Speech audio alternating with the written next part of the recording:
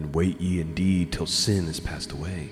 For their names shall be blotted out of the book of life and out of the holy books, and their seed shall be destroyed forever.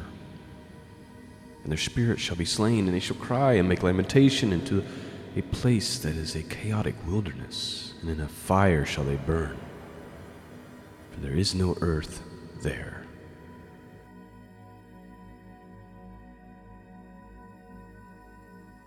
Shalom, my friends. Welcome back to the broadcast. I'm Sean, your host. Website can be found at www.scriptureandprophecy.com. Well, this morning we are wrapping up our series in the ancient book of Enoch. We're going to be reading chapters 106, 107, and 108. Now, 106 is a chapter titled Fragment from the Book of Noah. And actually, I've covered this before when I was doing when I was covering some of those ancient writings of the patriarchs that were found with the Dead Sea Scrolls, and I believe I covered this portion when I read Lamech's, because what happened is he had this vision that he would have a son, and it had bright eyes and all these things going on to where he thought maybe his wife had an affair with one of the fallen watchers, because he thought maybe this child was going to be an Nephilim based on his vision, according to those writings found with the Dead Sea Scrolls. And then this fragment, chapter 106 of the book of Noah, kind of talks about that a little bit. And then the last chapter, 108, is basically just kind of a ending to the actual book of Enoch, and just kind of reminds us that there's life after death, and for some people that's a good thing, and for others it's eternal torment. And so that is what's on the docket for today, and I pray in the powerful name of Jesus that you'll be blessed by it this morning. And so let's just begin, starting with Chapter 106, again, chapter 106 is a fragment from the book of Noah. Here's what it says. And after some many days, my son Methuselah took a wife for his son Lamech, and she became pregnant by him and bore a son. And his body was white as snow and red as the blooming of a rose, and the hair of his head and his long locks were white as wool, as his eyes beautiful. When he opened his eyes, he lightened up the whole house like the sun, and the whole house was very bright. And thereupon he arose in the hands of the midwife, opened his mouth, and conversed with the Lord of righteousness. And his father Lamech was afraid of him, and he fled, and he came to his father Methuselah. And he said unto him, I have begotten a strange son, diverse from and unlike man, and resembling the sons of God of heaven. And his nature is different, and he is not like us. And his eyes are as the rays of the sun, and his countenance is glorious.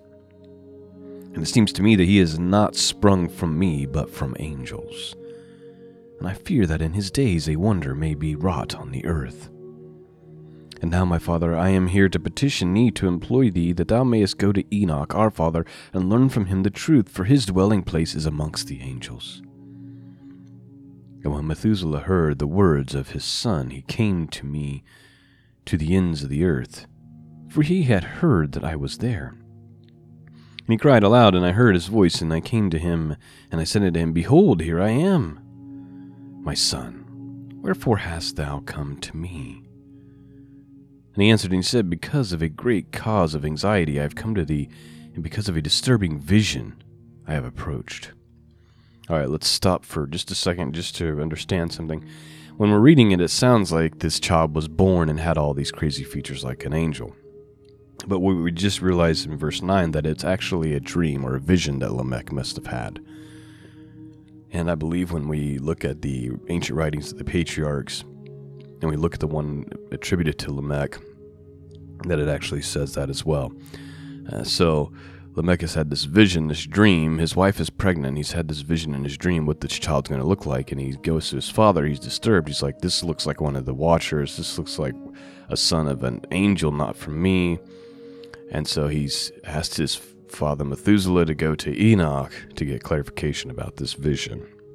That's why it says in verse 9, and he answered and he said, because of a great cause of anxiety I've come to thee, and because of a disturbing vision have I approached. Verse 10, and now, my father, hear me. Unto Lamech my son there hath been born a son, so like of whom there is none, and his name is not like man's nature.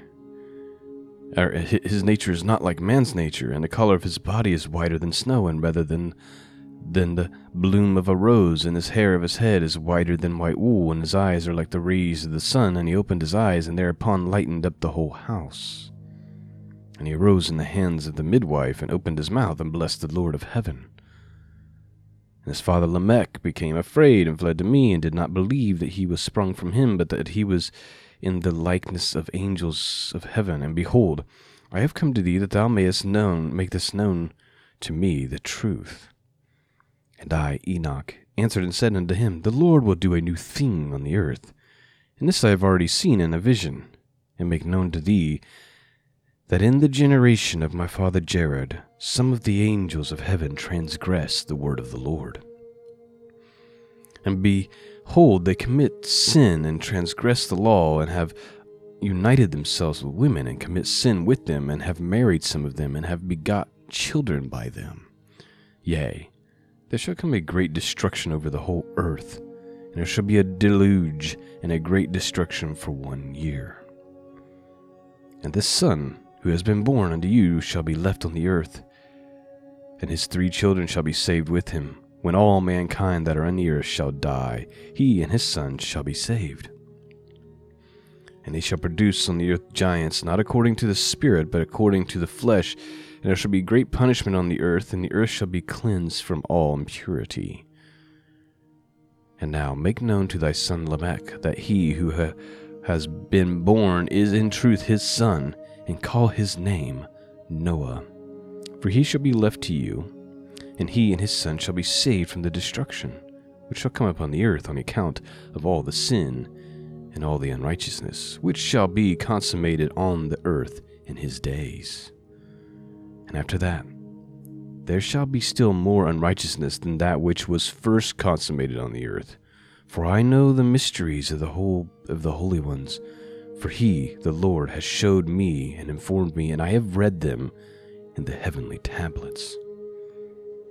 And I saw written on them that generation upon generation shall transgress till the generations of righteousness arise. And transgression is destroyed, and sin passes away from the earth, and all manner of good comes upon it. And now, my son, go and make known to thy son Lamech that his son, which has been born in truth, is his son, and that this is no lie. And when Methuselah had heard the words of his father Enoch, for he had shown to him everything in secret, he returned and showed them to him, and called the name of that son Noah, for he will comfort the earth after all destruction. All right, so that was the fragment from the book of Noah. And now we're going to read the very last chapter, an appendix to the book of Enoch, chapter 108, 15 verses, which closes out the ancient book of Enoch. Let's read it, starting with verse 1. Another book which Enoch wrote for his son Methuselah, and for those who will come after him, and keep the law in the last days. Yea, who have done good shall wait for those days till an end is made of those who work evil, and an end of the might of the transgressors. And wait ye indeed till sin has passed away, for their names shall be blotted out of the book of life and out of the holy books, and their seed shall be destroyed forever. And their spirits shall be slain, and they shall cry and make lamentation in a place that is a chaotic wilderness, and in a fire shall they burn, for there is no earth there. And I saw there something like an invisible cloud, for by reason of its depth I could not look over, and I saw a flame of fire blazing brightly, and the things like the shining mountains circle and sweeping to and fro. And I asked one of the holy angels who was with me, and said unto him, What is this shining thing? For it is not a heaven, but only the flame of a blazing fire, and the voice of weeping and crying and lamentation and strong pain. And he said unto me, This place which thou seest, here are cast the spirits of sinners and blasphemers, and of those who work wickedness, and of those who pervert everything that the Lord hath spoken through the mouth of the prophets, even the things that shall be. Real quick. When Enoch is asking the angel, we have to be careful not to form doctrine here, because while we look at this book and we may have different views about its authority or whatever, we need to be careful about forming doctrine from it. But I just want to make a mental note that when the angel is describing to Enoch the type of people that are in this lake of fire, it doesn't go through and start listing all the sins of humanity, some of the sins that we might think are the most grotesque. But one of the things that it wants to point out is that those who have perverted the words of the prophets and perverted the words of prophecy, who have Let's read that again. And he said unto me, This place which thou seest, here are cast the spirits of sinners and blasphemers, and of those who work wickedness, and those who pervert everything that the Lord hath spoken through the mouth of the prophets, even the things that shall be.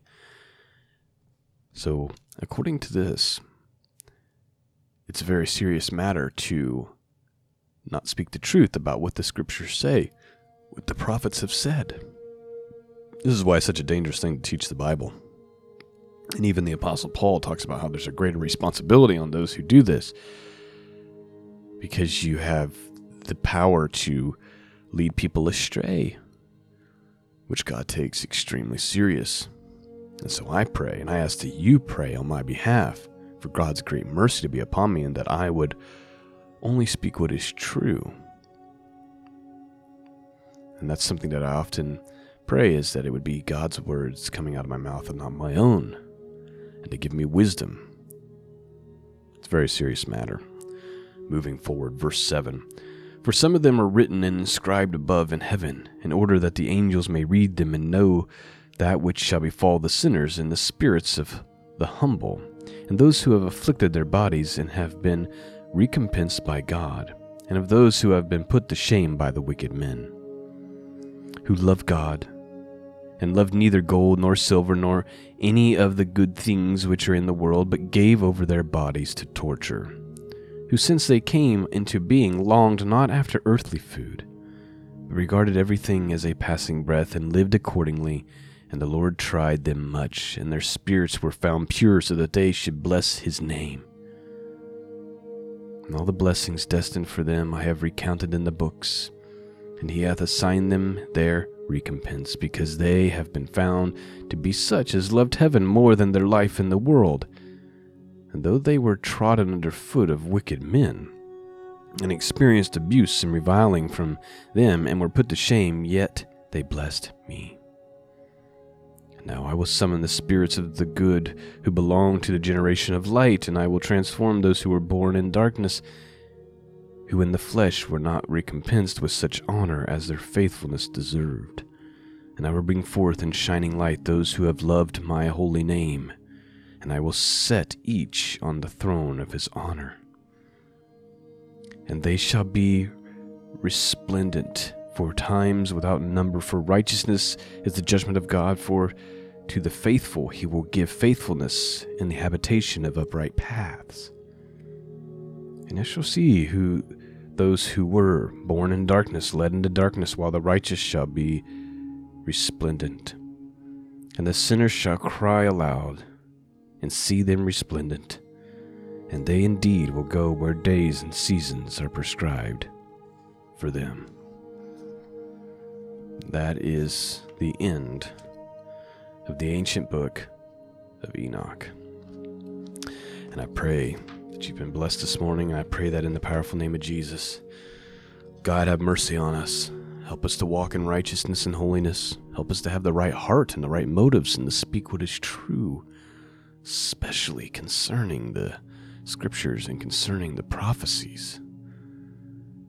Sometimes I wonder if people twist prophecy for their own end. Maybe that's what this is talking about. It's such a delicate thing. It's hard because we don't think about eternity that much. But eternity is everything. This short life is but a blip to eternity. It's but a grain of sand to eternity. And yet we can't help, because of our human condition, but to live as though this grain of sand is the most important aspect and all there is. There'll be great blessing for those who did not take pleasure in the world, but took pleasure in God instead, in the ways of God. And I'm looking in the mirror when I'm saying these things and suggesting these things, and I'm saying, God, help me. Be merciful to me. Lead me down the narrow path. Lead me to the land of uprightness.